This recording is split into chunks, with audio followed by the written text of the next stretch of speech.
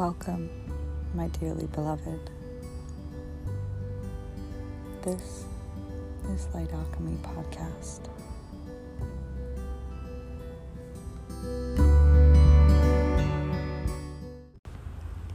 Today, I want to share a very special conversation and informal interview with a friend of mine, a super talented artist, who's also a member of the queer non-binary community, Bunny Luna.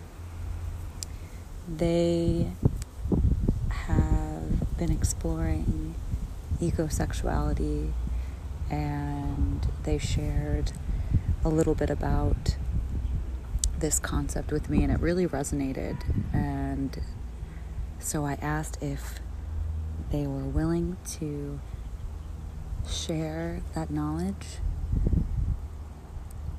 and they were. So I hope you enjoy this. I am welcoming onto the podcast my friend Bunny, who is an incredible artist.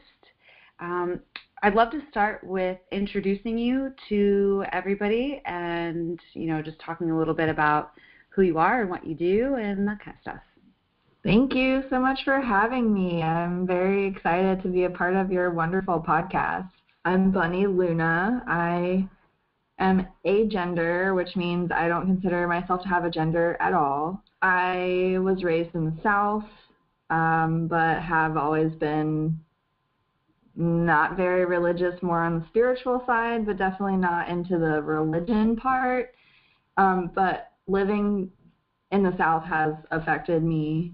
In terms of the way I grew up, I've felt a lot of pressure to be a certain way, and over the years, throughout my art practice and my self-healing practice, have been able to really discover who I am underneath all of the layers of stuff that society put on me as just a person that lives in the United States, especially in the South. I am really big into photography. I have modeled for several years. I've held a lot of different jobs, but the thing that I come back to the most is photography and visual art, and being in my body and encouraging other people to be in their bodies and connecting to myself on a sensual level and connecting to nature on a sensual body, embodied kind of place. So that's been something that's been big for me, is learning more about myself, seeing if I can come more into myself in terms of not being constantly in my head, coming more into my body, and seeing how much I can connect to nature and to other people. And that's always been the thing that's been most rewarding for me, and most the thing that I appreciate and enjoy the most. I love that. So what different shapes does that connection take? What mediums? So photography is one of those mediums that you use to connect both to yourself, to the earth, and to other people. What are some other mediums that you play with that facilitate that process? I really love meditation, and just anything that I can do out in nature, like hiking. I went paddleboarding yesterday. I really even if I'm in a city where I don't have a lot of access to nature, I really enjoy finding whatever patch of grass or random tree I can find to connect to, or even a house plant. Yeah, absolutely. But also I have enjoyed even just the thought experiments, or using my imagination to still connect me to nature and to the earth. Because if you think about it, our bodies are essentially earth, air, fire, and water. And we're all under the same sun and moon. We all have the same earth underneath our feet. So if you really think about it and really tune in to your body and to understanding what all is around you, you were never really disconnected from the earth or from each other, because we're all here on the same earth. So if you can connect to the earth, then you can connect to everyone else. So you use a mixture of like imagination and visualization, using your own body as like a container for that, even if you don't have the space to, you know, find a house plant or go hike a mountain or something like that. I love that. So it's always accessible. Yes. That's really special. I like it. So, of course, my favorite way to connect to the earth is to literally be like out in a forest or next to a waterfall. Like, that's, of course, my favorite. But I love just the knowing of being able to still connect with those things, even if they're not accessible to me. And I love the idea of, like, someone who physically is not able to get to places like that. Like, we could still look at pictures on the internet or look at videos. Like, the National Park Service has free webcams on like several different national parks. So you can go on the internet and watch national parks live on the internet, and you can still like connect that way. Even if it's not in person, like you still can have that connection, which I really love. I didn't know that. I'm going to check out this webcam. That's very cool. Yeah. So we both exist as non-binary people, and I think that as far as the culture goes, we're moving in the direction of accepting trans experience and the trans spectrum of being.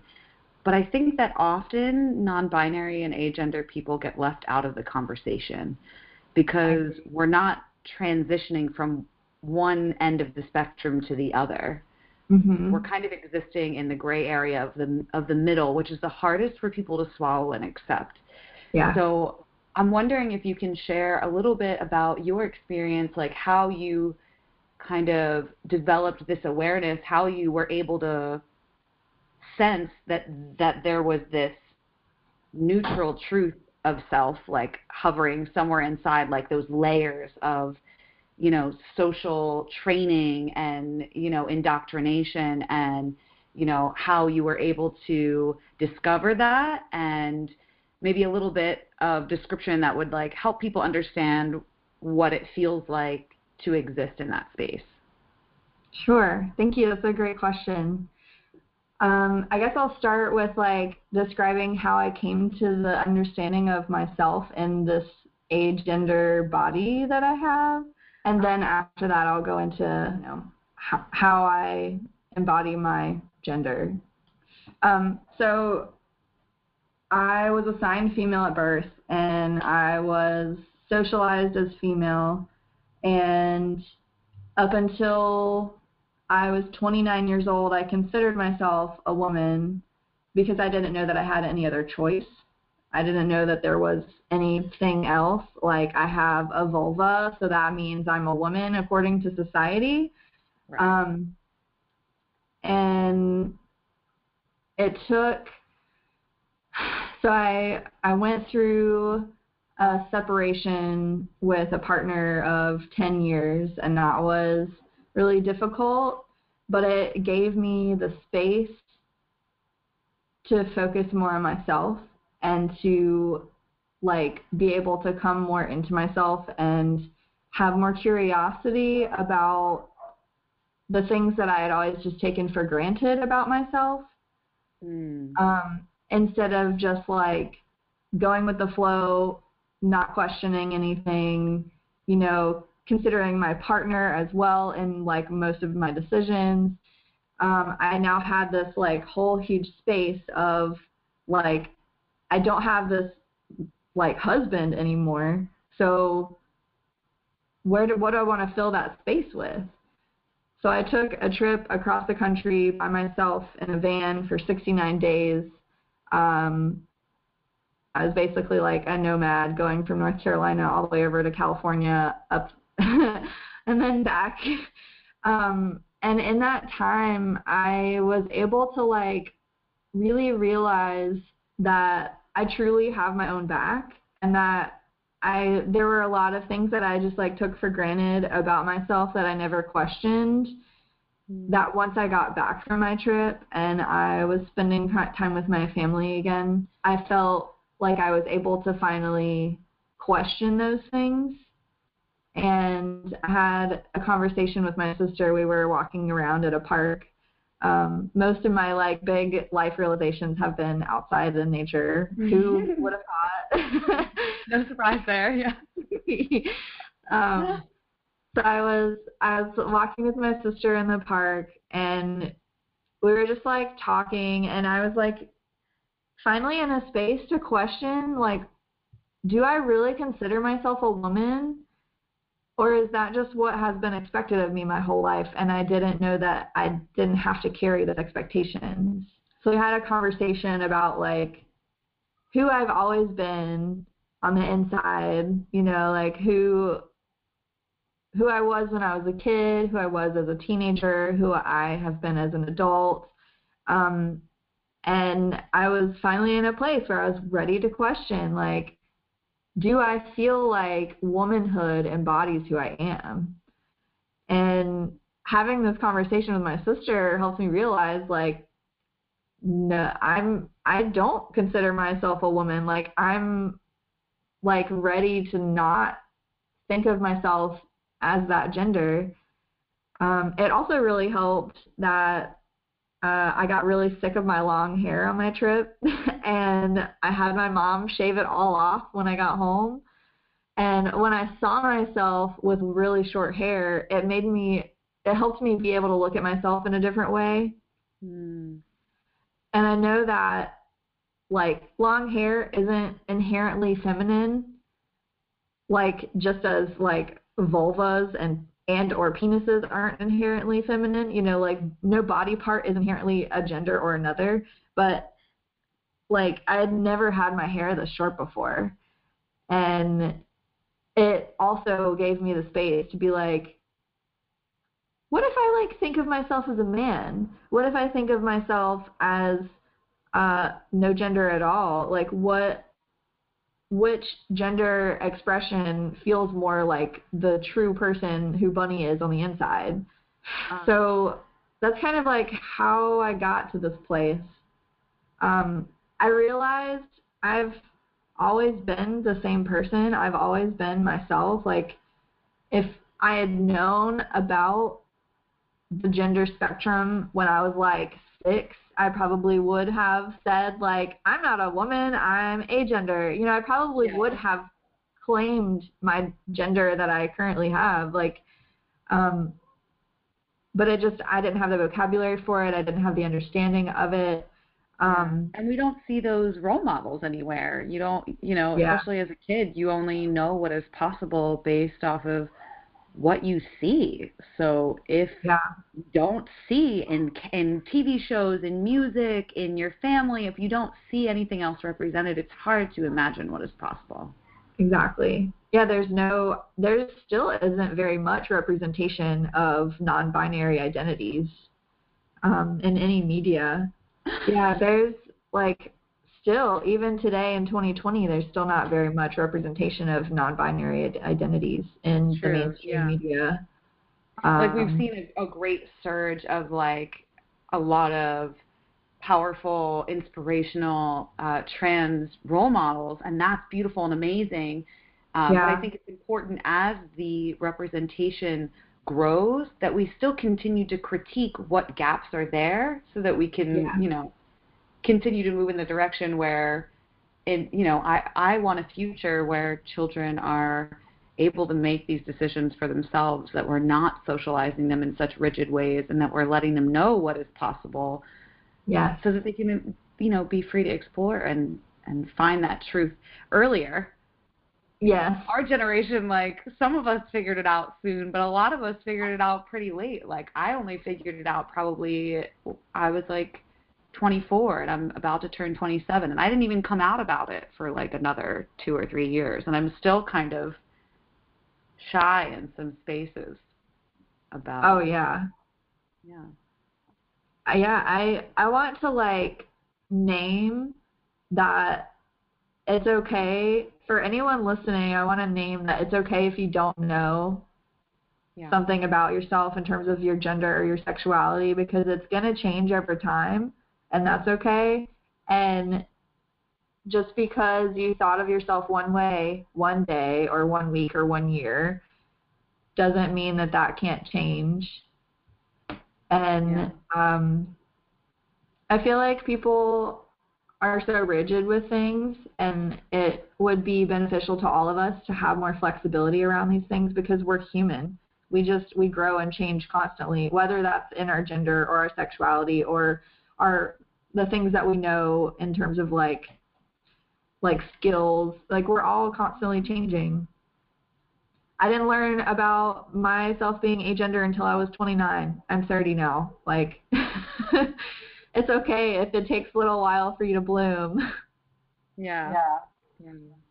I love that. I also like what you said about, when you are in relationship to people who have a rigid understanding of who you are, how sometimes you need to separate yourself from a situation where you occupy a role, whether that's husband, wife, daughter, mother, like whatever it is. Sometimes this process of coming to understand yourself, you do really need to spend time in isolation, not necessarily alone, but with nature and with yourself and in creating and in quietness and stillness, whether that's in meditation or, taking a trip, to explore by yourself and really feel like you can trust yourself so that when you have these sensations come up and you're ready to question, like, so this is who I've been living my life as, but is that who's at the core of me? Is that maybe only a part of who's at the core of me, Yeah, and I exactly. think we're taught to like not trust ourselves so much that you like need that time to like get connected to who you are and separate yourself from the roles that you play in life to be able to hear the answer to those questions like come through. Yes. Yeah, that's really cool. Thank you for sharing that. Thank you. So recently you've been talking a lot about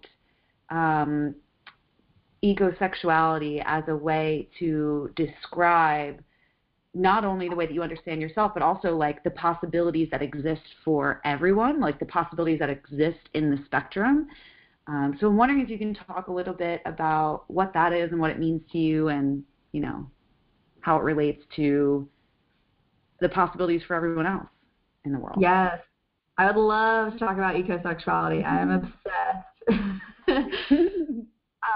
So at first, I guess I'll start with how I learned about ecosexuality and then talk more about how it is a part of my life and how I understand it. I first heard about ecosexuality through a friend of mine who is a model who travels a lot.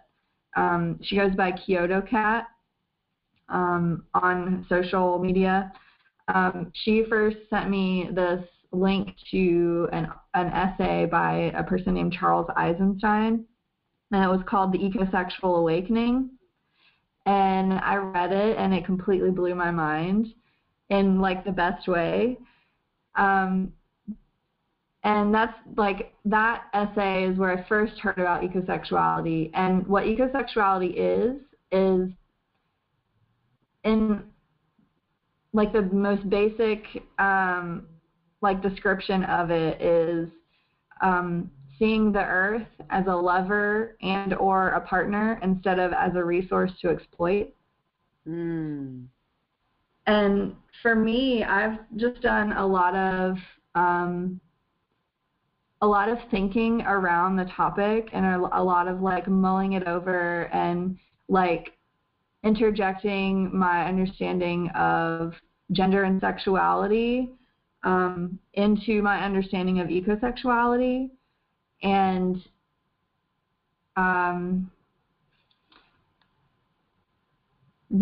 to me, ecosexuality has the ability to include all gender expressions, all like all sexualities in terms of like straight, gay, lesbian, bi, all of the sexualities, all of the like relationship styles like monogamy, polyamory, solo polyamory, relationship anarchy. And for me, it also like just I can look at almost anything in my life and see it through an ecosexual lens. So like, to give an example, like over the next couple months, I've been doing these free YouTube live streams on Mondays, and over like June and July, I have like a whole list of topics that I'm going to go over. I'm going to talk about it with gender, attraction, sex, consent, relationships, society, spirituality, money. So like, to me, I can really like think about anything through an ecosexual lens. So one of the things that really made me feel comfortable using ecosexuality as like a description of my personal sexuality is being an agender person. A lot of the like sexuality terms felt like not quite right to me, because like gay is, you know, generally like men who love men, lesbian is generally women who love women. So like a lot, I mean, not all, but a lot of the sexualities are kind of still really like gender based. And for me, ecosexuality, I mean, the earth is like, earth and nature lends itself to variety and difference and like, you know, evolution and, you know, all of these things that like there is no rigid box in nature, basically. Yeah. There's so much variety in nature. And so for me, ecosexuality is able to hold like all identities and preferences within it. So for, I guess like for the sexual piece of it, I do want to name like, a lot of people think, you know, ecosexuality, so what, do you like have sex with plants? You know, like I've had people like kind of assume that, and yeah, I'm going to say some people, yes, some people do have sex with plants. But I'm also inviting everyone to reconsider what they think sex is, because our society usually has the definition of sex as like penis and vagina penetration. That's like, or penetration in general. Right. Yeah. So that's like the norm of what sex is according to society. And I would like to invite everyone to reconsider that definition into something more along the lines of any consensual, meaningful pleasure as sex. I love that. Whether it's with just yourself or with other people or with plants or, you know, anything that's consensual and meaningful and pleasureful, to me, is sex. I love that. That really opens up the ability for everyone to be able to access intimacy, like regardless of what their, you know, physical limitations might be or their mental, emotional limitations. You know, it kind of transcends all of these perceived barriers that we have around what we can, how much pleasure we can access or how much we even deserve, you know, and how much connection is possible. Like it really seems to open things up where there's so much more possibility and so much more space for imagination. And I really love that. Yes. Yeah. I think it frees us from a lot of the aspects of, let's say, queer sexuality and heterosexuality. Like it kind of dissolves a lot of the spaces where they seem to conflict. Right. I think like yeah, it's so inclusive and so expansive that it almost dissolves the binary, and I think that is really special. That's something I would personally like to see end. Like, yes. Like goodbye capitalism, goodbye binary thinking. Yes. We could do without both of those. Yes. One thing that I learned recently that has been really on my mind a lot, and I want to share it with everyone because I think it's so cool. Like I said earlier, you know how nature is like it's all about variety and difference, and there are no two things alike, basically. Nature also is really queer and is really like there's this thing called bilateral dynandromorphism, which I've become kind of obsessed about. It's basically where there are creatures, so they have examples of like crabs and birds and butterflies that are bilateral gynandromorphs, and that means that like literally you can see it. Half of this one creature is one gender, and the other half of it is the other. That's amazing. Those are three of my favorite creatures. Right? Yeah, and there's like lobsters. It's wild, because especially you can see it the best in the butterflies, because there's a lot of examples of them in butterflies. But you know how most butterflies, like one gender of butterflies is usually more colorful and bright and like a different size, and then the other gender is usually like not as colorful, usually smaller. So, and it's really interesting because it's one butterfly that half of it is male and half of it is female. So you can really easily see the difference, and the wings are completely different. They're different sizes, different colors. It's amazing. That is really neat. Gender is so queer. If we just look, if we just look to nature, we can see that, like, how could we have everything in humanity be super binary and super like rigid and boxed in, when if we just look at nature as an example, nature's super queer. Yeah, for sure. And even like reimagining ourselves as part of nature, I think helps to give a sense of belonging and like understand our place in the world, because even like, yes, so that happens in butterflies. It also happens in people. Like intersex people are a real thing. They're not that uncommon. It's just that oftentimes doctors make decisions about how someone should live the rest of their life, by removing, if they see or perceive that this child is intersex, they often make a determination and just pick one instead of allowing the child to like evolve into themselves, which is bizarre.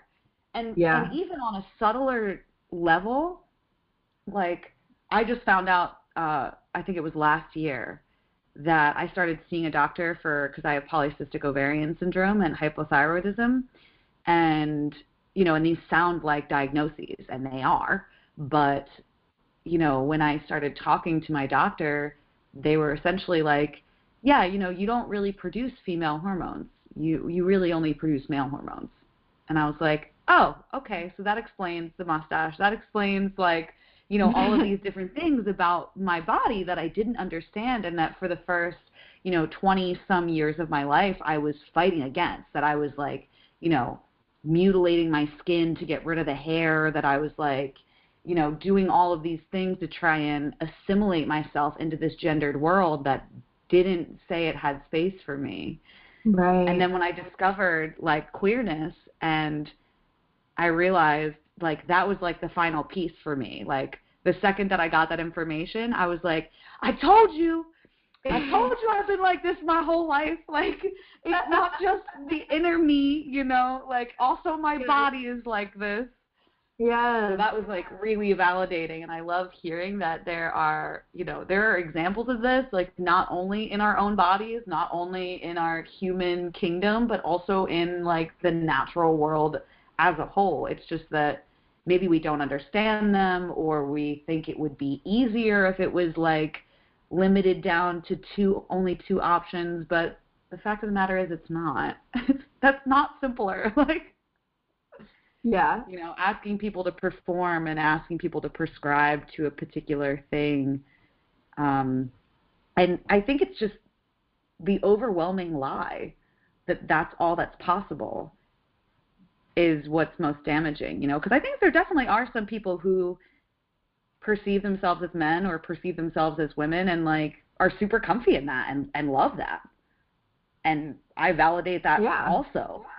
But that doesn't mean that everyone should have to ascribe to that just so you don't make the mistake of saying ma'am when it's a sir or vice versa. I think we need to get a little bit more comfortable with making mistakes and then correcting our Yeah. behavior.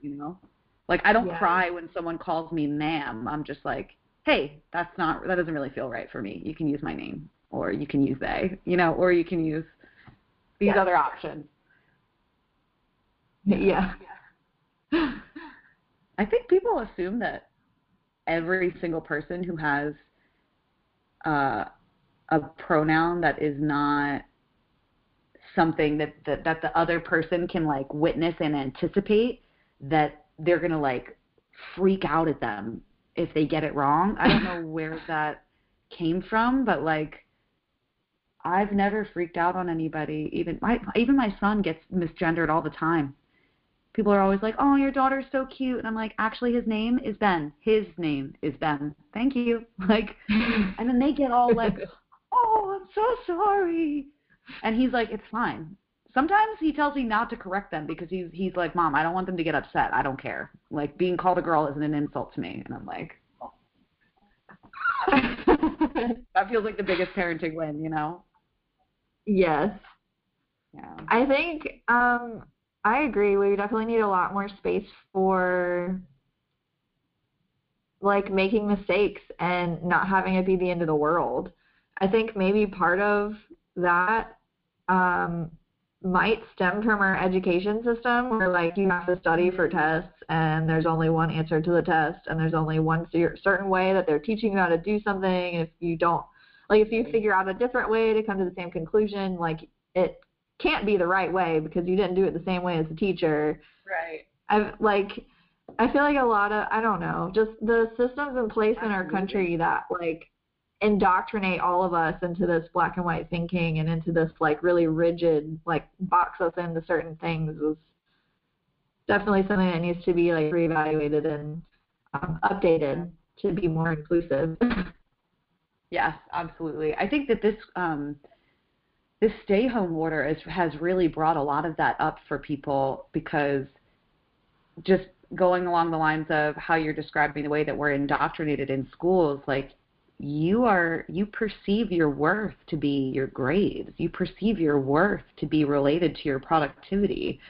Like that idea of like perfectionism, that remnant of white supremacy where it doesn't matter how, you had to do it the way that they told you. And and if you imagined a new way to do it, that was wrong, right? Like, if you break the dress code and you look different or you act different, you're wrong, and this idea of like that right wrong dichotomy and like needing to, push ourselves, even pushing past our physical boundaries, like if you did sports where they're like, it doesn't matter if it hurts, like keep going, like all of those kinds of things lead us to a place where, God forbid, we have a couple of weeks to just live and just take care of our families and just be at home. Like, people are losing their minds. They don't know what to do. Because we're like so used to, well, if I'm not producing, then like, am I still valuable? Right. And like nature doesn't worry about that. Like nature just exists and does its thing and evolves and grows, and that's the value. Like, it's intrinsically valuable. And I think that one of the other benefits of this is, hey, if you're a part of nature, you don't have to answer to anyone but your own evolution. Like that's that should be your purpose. That should be your goal. Like, always looking for growth, always looking for moments of discovery and imagining what is possible and becoming that, variable where you can be diverse even within yourself and accept it in the outside world when it appears, as, whether it's in your environment or whether it's in your community. Yes. Yeah. Cool. I love that. This is so juicy. Okay, so I want to save some time to talk about your craft and the creative process and all of that. Is there anything else that you want to share about ecosexuality?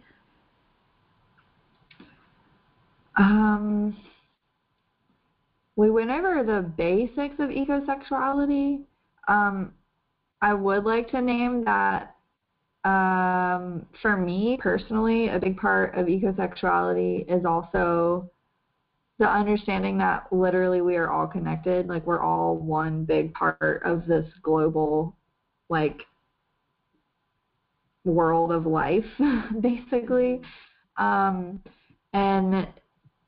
since we're all connected, the things that we each do individually have an impact on the whole, whether we have like a direct correlation to our actions and, you know, something happening. Even the small things that we do matter. And I can't really talk about the things that we do and how it impacts other people without also talking about like capitalism, white supremacy, racism, patriarchy, colonialism, all of these things. Like, for me, part of ecosexuality is like really having an understanding that we're all connected and that we all influence each other. And yes, there are some systems in place in this world that do not work for us. And part of my personal ecosexuality is understanding the things that are not working and like realizing what they are, realizing my part in that, so that then I can make decisions going forward that I'm not contributing to it, that I'm working to help dismantle it. I love that. I love that. So ecosexuality as an invitation to decolonize your actions in everyday life, you know, and really develop a deep awareness around how these indoctrinated programming is affecting our actions, so we can separate ourselves from that, and rather than perpetuating it, dismantle it, like you said. I love that. Yeah. Because, I mean, if we don't first acknowledge what's wrong, then we can't turn it towards what is right. Like, if we don't have any understanding of, like, the things that are going wrong, then we can't make any changes about it. Like, if we don't realize this thing is not working, then we're going to continually be stuck in this thing that's not working. Yeah, so absolutely.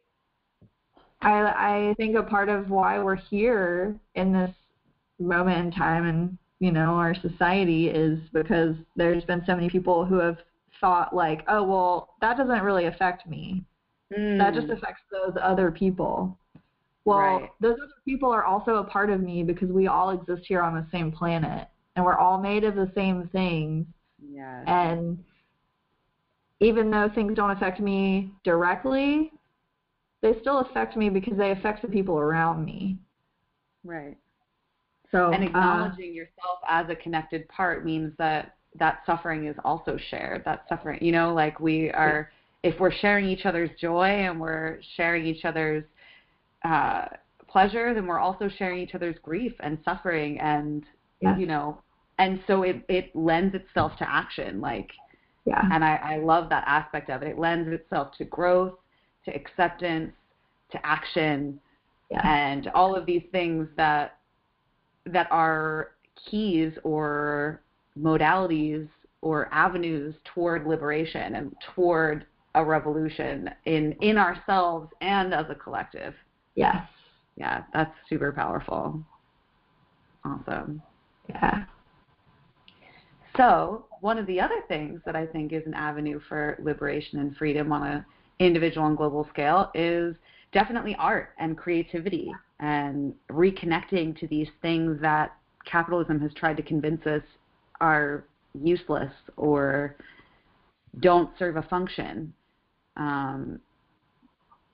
So why don't you share a little bit about the mediums of art that you create in, and, you know, how that maybe connects with that mission of ecosexuality? Like, how does that, or even the development of gender and identity, like how do those mediums or how does creativity play into those evolutions?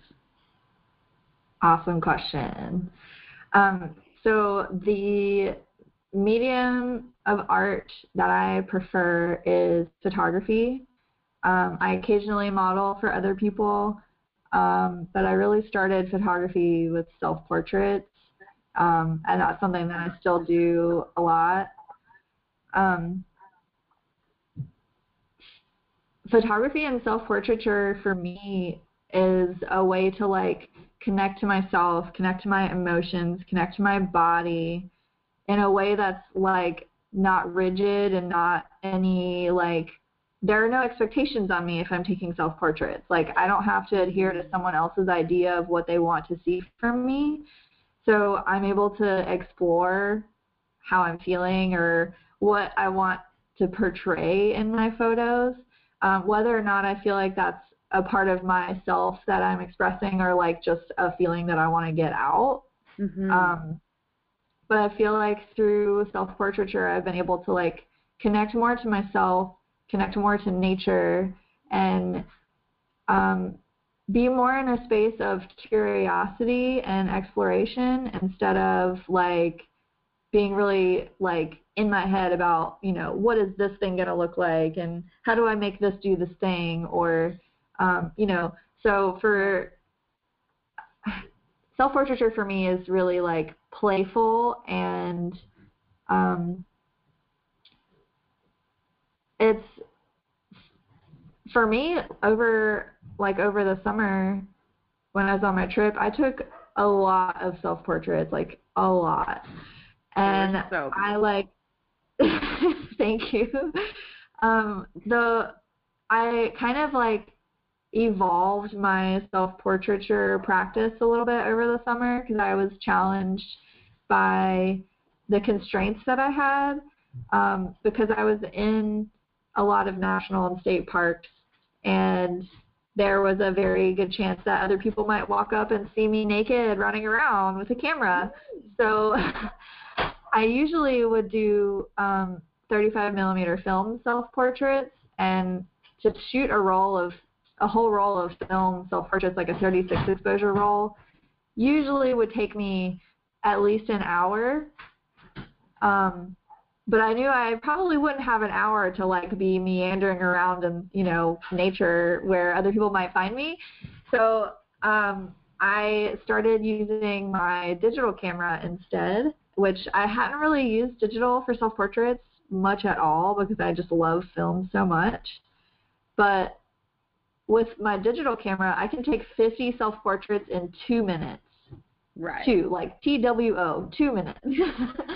And so that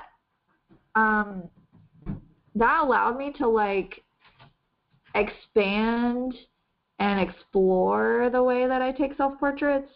Because with film, you can be more like calculated and like specific about the way that you want to look because you have the time in between each photo to like think about what you want to do next.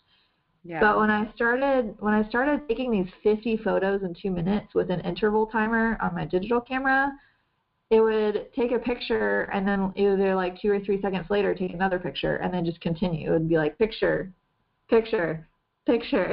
So I would like go. It became like a dance for me. I would start the camera and I would get in front of it and then I would get into my body and start moving and then continue moving. And like just before I knew it, the camera stopped and I was still moving. I was like, oh, okay, I need to start it again. Like, so it became like, instead of a, like, what pose do I want to do next? Okay, I'm going to do this pose. And then I'd like have my hand or my foot in a certain way. Like, instead of being really like thoughtful about it, it was more like, it turned more into like a ritual for me. It was like, okay, I'm going to get into my body. I'm going to see how I feel in this space. I'm going to, like, what movement feels good? How can I convey this emotion that I have right now through my body and, like, connect that to the earth that is literally underneath my bare feet?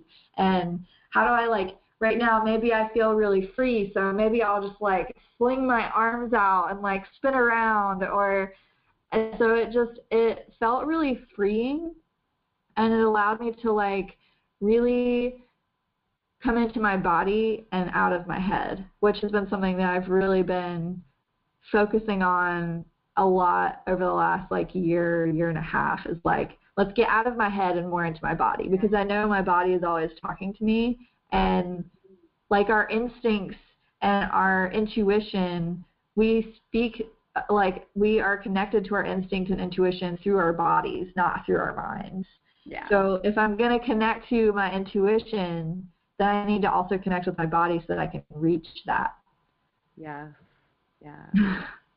I love that. Embodiment is something that I think we don't have a lot of access to. And it's really special to be able to find a way to not only get deep into the body and really hearing the sensations and paying attention to what and receiving the information that's coming through, but also to do that while being able to witness yourself. Yes. Because, like, you know, like, it's one thing, like, yeah, we can just go out into a field and we can just dance. And then it's sort of out of you, you know, and it feels good to be empty like that. Like, I love that after feeling. Yeah. But I think it's especially powerful to have a container that then we can look back and witness the self and be like, oh, yeah, I did feel that emotion coming through, and holy shit, you can really see it. Like, oh, that's the shape I take when I'm feeling that. Like, it really develops your self-awareness, your body awareness, like, you know, all that kind of thing. I think since I started self-portraits, I all of a sudden notice, like, I'll catch how I'm feeling based on my body language before I feel the feeling, if that makes sense. Oh, wow, yeah. Like, oh, I notice I'm really collapsed in this room. Like, my chest is just, you know, my shoulders are rolled forward. I'm kind of guarding my heart. Like, what's that about? Am I feeling afraid? Like, oh, you know what? I was intimidated by that person for no literal reason. Let me just sit back and breathe for a second. I think it gives us a little bit of distance so that we can respond to our environment rather than just reacting instinctually. Yeah. You know, I'm really like understanding, oh, I'm feeling this, but why am I feeling this? Where is it coming from? Instead of being like, uh-oh, I'm feeling this and I don't want to feel it, bottle away, you know, which is not productive. Great. Yeah. I think self-portraiture, for all of those reasons, is amazing, but also because it allows us to have the space to maybe question gender and sexuality things and be able to explore that within ourselves in a place that's safe, that doesn't have any like effect on other people. I mean, it could if you invited them to join you in that practice, but it's like a safe place for you to explore different feelings within yourself, and like allow yourself to have the space to like question it and maybe embody it. And if that's not the thing that feels right for you, you can just leave it in those pictures. Like, you can just leave it in that experience and you don't have to carry it with you. But if it's something that like, wow, your whole body like tingles and like you just feel like this is who I am, then like, okay, you know how that feels, and then you can move toward the rest of your life with that knowing of who you are. Yeah. I think authenticity is something that is really difficult because when you are around other people, everyone has expectations. Everyone forms assumptions. It's just natural. It's like what our brain does, right? It's always analyzing the environment and trying to figure out what is safe, what's not safe. Like, that's the function that it performs. And I think oftentimes, especially with people that we care about, when they form an opinion of us, to explore other ways of being or other elements of our identity sometimes almost feels like betrayal to that other person. Like, you're betraying their idea of you. And, you know, and so self-portraiture frees you from that. Like you said, there's no one's expectations. There's only yourself. So if you try something on and you're like, oh, this feels really good, like, you figure out what your yes feels like in your body, and then you're like, you know what, I want to take this with me and I want to live with this. That's just as powerful as trying something on and being like, you know what, this doesn't feel right, actually, and then you get to leave it, and no one ever needs to feel, weird about, because, that's something that I think especially non-binary people will run up against, because so many, like you said earlier, so many sexual orientations include in their definition something about where the person's coming from, not just who they're attracted to. Yeah. Like, can I be gay if I'm non-binary? I don't know if that's appropriate, if that language makes sense. So, having the freedom to not come from a particular direction and not make someone feel a certain type of way, because let's say I'm trying on myself as a man and someone who I'm in love with sees me as a woman. Well, now they feel confused, because if they still love me, now are they gay?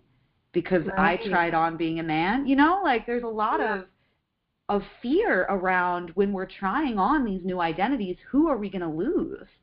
Or, who will we upset or hurt, in this process? Because our self-discovery, we're related to everything around us, everything in our lives. So who we are may affect the way that other people around us who care about us understand ourselves, which can be a beautiful, freeing thing, and can also be something that's scary and requires change and requires adaptation and hard conversations. Yeah. Because to become something new, you do have to leave something behind. Yeah. And I don't know that it's always like, oh, you have to leave everything behind. Like, I'm not one of those person that, if someone calls me my birth name, I'm like, putting up the cross, like, get away from me. Like, don't ever say that. Like, I'm not necessarily offended by my past. I'm not ashamed of who I was and who brought, because that person got me to being who I am now. Yeah. And we're all kind of far away from our authenticity at different points in our lives. And the point is that we're all trying to find our way back.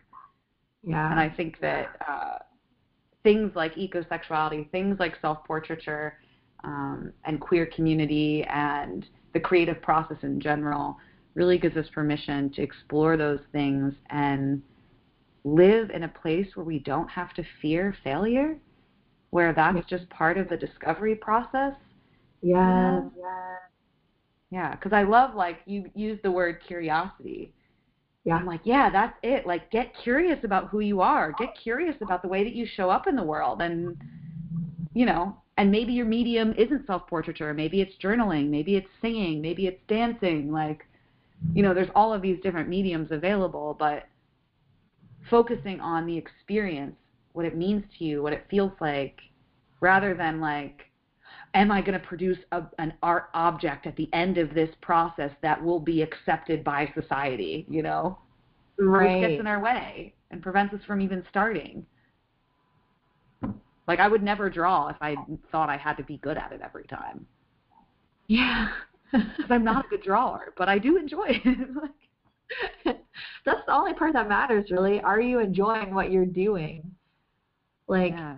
even if I could, like, paint the most amazing picture, if I didn't enjoy it, then it wouldn't be really worth doing. Yeah, exactly. Absolutely. That's another remnant of that capitalist indoctrination, right? Like, worrying about if the art object is going to be palatable to the audience. Like, if I can make money from this thing, that's the only way that it's, like, worthy of anything is if I can monetize it. Right. Instead of, like, did it feel good? Did it bring me pleasure? Like, did I learn something? Even if it didn't bring me pleasure, maybe it was uncomfortable, but I still learned. Yes. Yeah. Super important. I love that. And I want to just touch on a little bit. We haven't spoken about the gatherings that you do. Oh. And I just want to touch a little bit on that and give people the opportunity to find where you are on the internet and get in contact with you or admire your work, get involved in the things you're doing. So if you want to share a little bit about that. Thank you.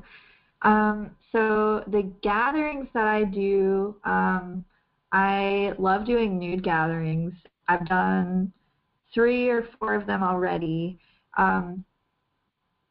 I basically just like invite a bunch of people, some that I know, some that I don't, to a place where we have the ability to be nude together in a group where it's safe, um, and come together as like a mini community. We get to know each other, sit in a circle, introduce ourselves, talk about, whatever comes up for us at that time, things that we are hoping to get out of the event, things that were, like if we have any boundaries around things. And we just, they're all different. Every event is very different, but in all of them, we are connecting with each other. We are, pretty much all of us are nude. We're being vulnerable with each other and having trust. We're trusting in one another that we're going to be able to have this connection in a safe way, and be nude in a non-sexual way. And it's focused, like all of the events are focused around art and connection, basically. So there's pretty much always someone taking photos, whether that's me or someone else.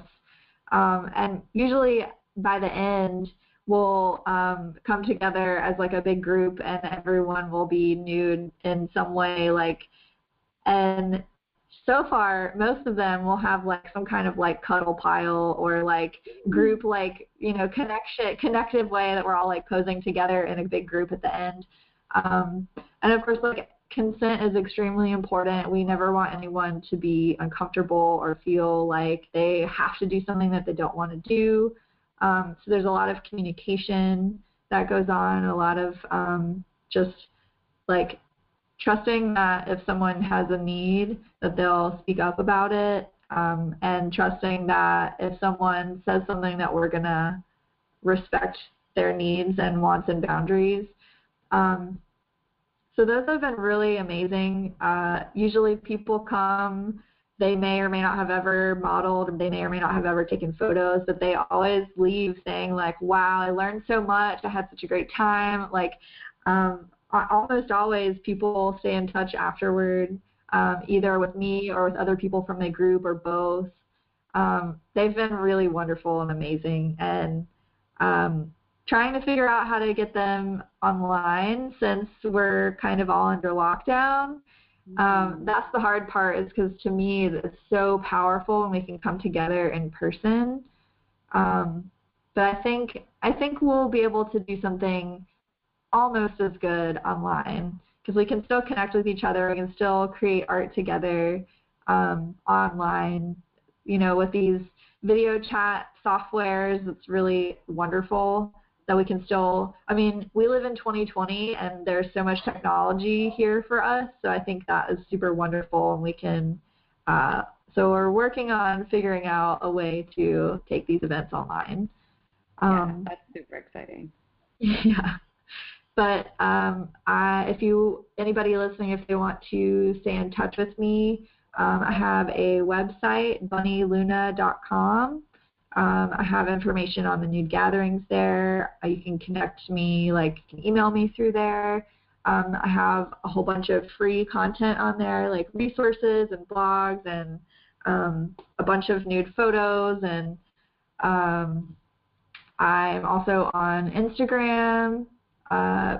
It's at bunny_luna_. My original account got deleted, so this is my second account. Yes, as you know, Instagram loves to delete anybody who is not cishet and super white and skinny. Like that's their MO. Yeah. Hoping to see some software that is more inclusive and not owned by Facebook soon. Yeah, I'm totally ready for that. So I do a live stream every Monday on my YouTube channel. There's always different topics that I talk about. And every Thursday I do a live video gathering for members of my website, and we usually go more in depth from the Monday topic. So I have I'm online every Monday and Thursday at least, for sure. Mm-hmm. I also on Mondays on my Instagram I do discounted oracle readings. And I've had several people who have like purchased an oracle reading for themselves, and then they'll like donate extra money so that I can do free readings for other people. So that's been really wonderful. Yeah, I've really been enjoying doing that. People seem to be getting a lot out of those, so I'm doing those every Monday on my Instagram too. I love that. I love that. I love hearing the ways in which you're really going out of your way to serve your community and help people cope with the disconnection that they may be feeling right now, because, you know, being isolated, not being able to gather, even in families, is really hard. Yeah. And rather than sitting in, you know, our grief and stewing over the fact that we may never get back to the what was normal, you know, looking for ways to adapt and still get that collaboration, still get that creativity, still be learning and, you know, forming community is really powerful and really important. So I want to thank you for giving those opportunities to everybody. I think that's really special.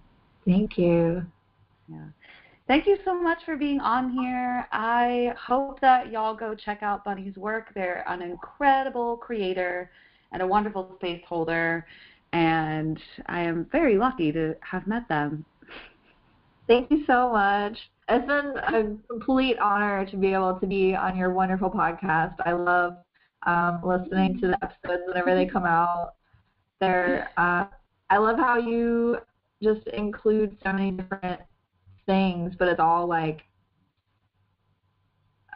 encouraging of creativity and understanding of yourself and like coming home to your body. So yeah, I love it. I love that description. Thank you so much. Awesome. Well, I will talk to you again soon. I hope y'all will be joining Bunny on those live streams.